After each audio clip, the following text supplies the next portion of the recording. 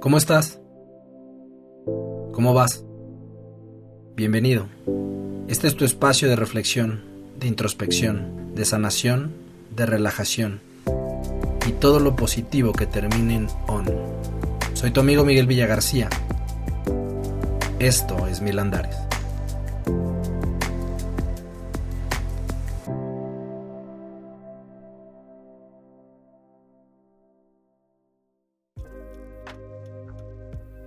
Pareciera que los sueños irritan a todo el mundo.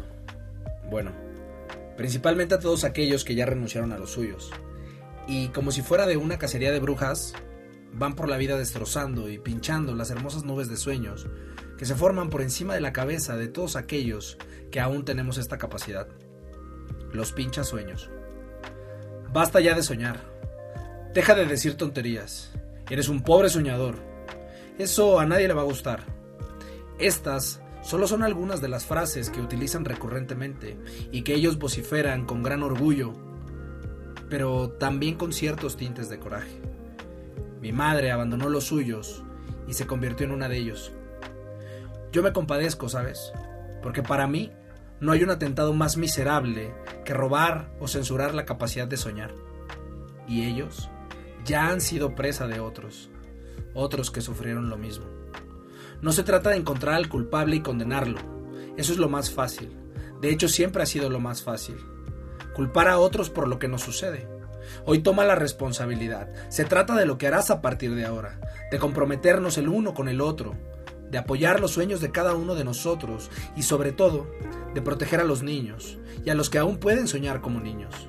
Esos niños que sueñan con gran facilidad. Recuerdo que mamá decía, cada que le contaba un sueño o alguna idea: hijo, no digas tonterías y ya ponte a estudiar. O como cuando le platiqué de aquel concurso de canto: ay, hijo, si tú ni cantas.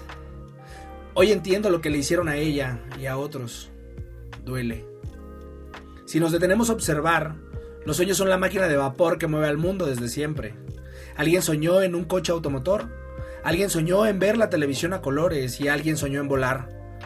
Alguien también soñó en revolucionar la comunicación. Hoy, todo lo que tú utilizas, ya lo soñó alguien.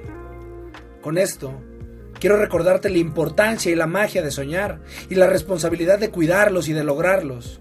Y también de cuidar los sueños de los demás. De apoyar a los soñadores, esos que se están partiendo el alma persiguiéndolos. Hace unos años llegué con mamá y le dije: quiero sanar al mundo.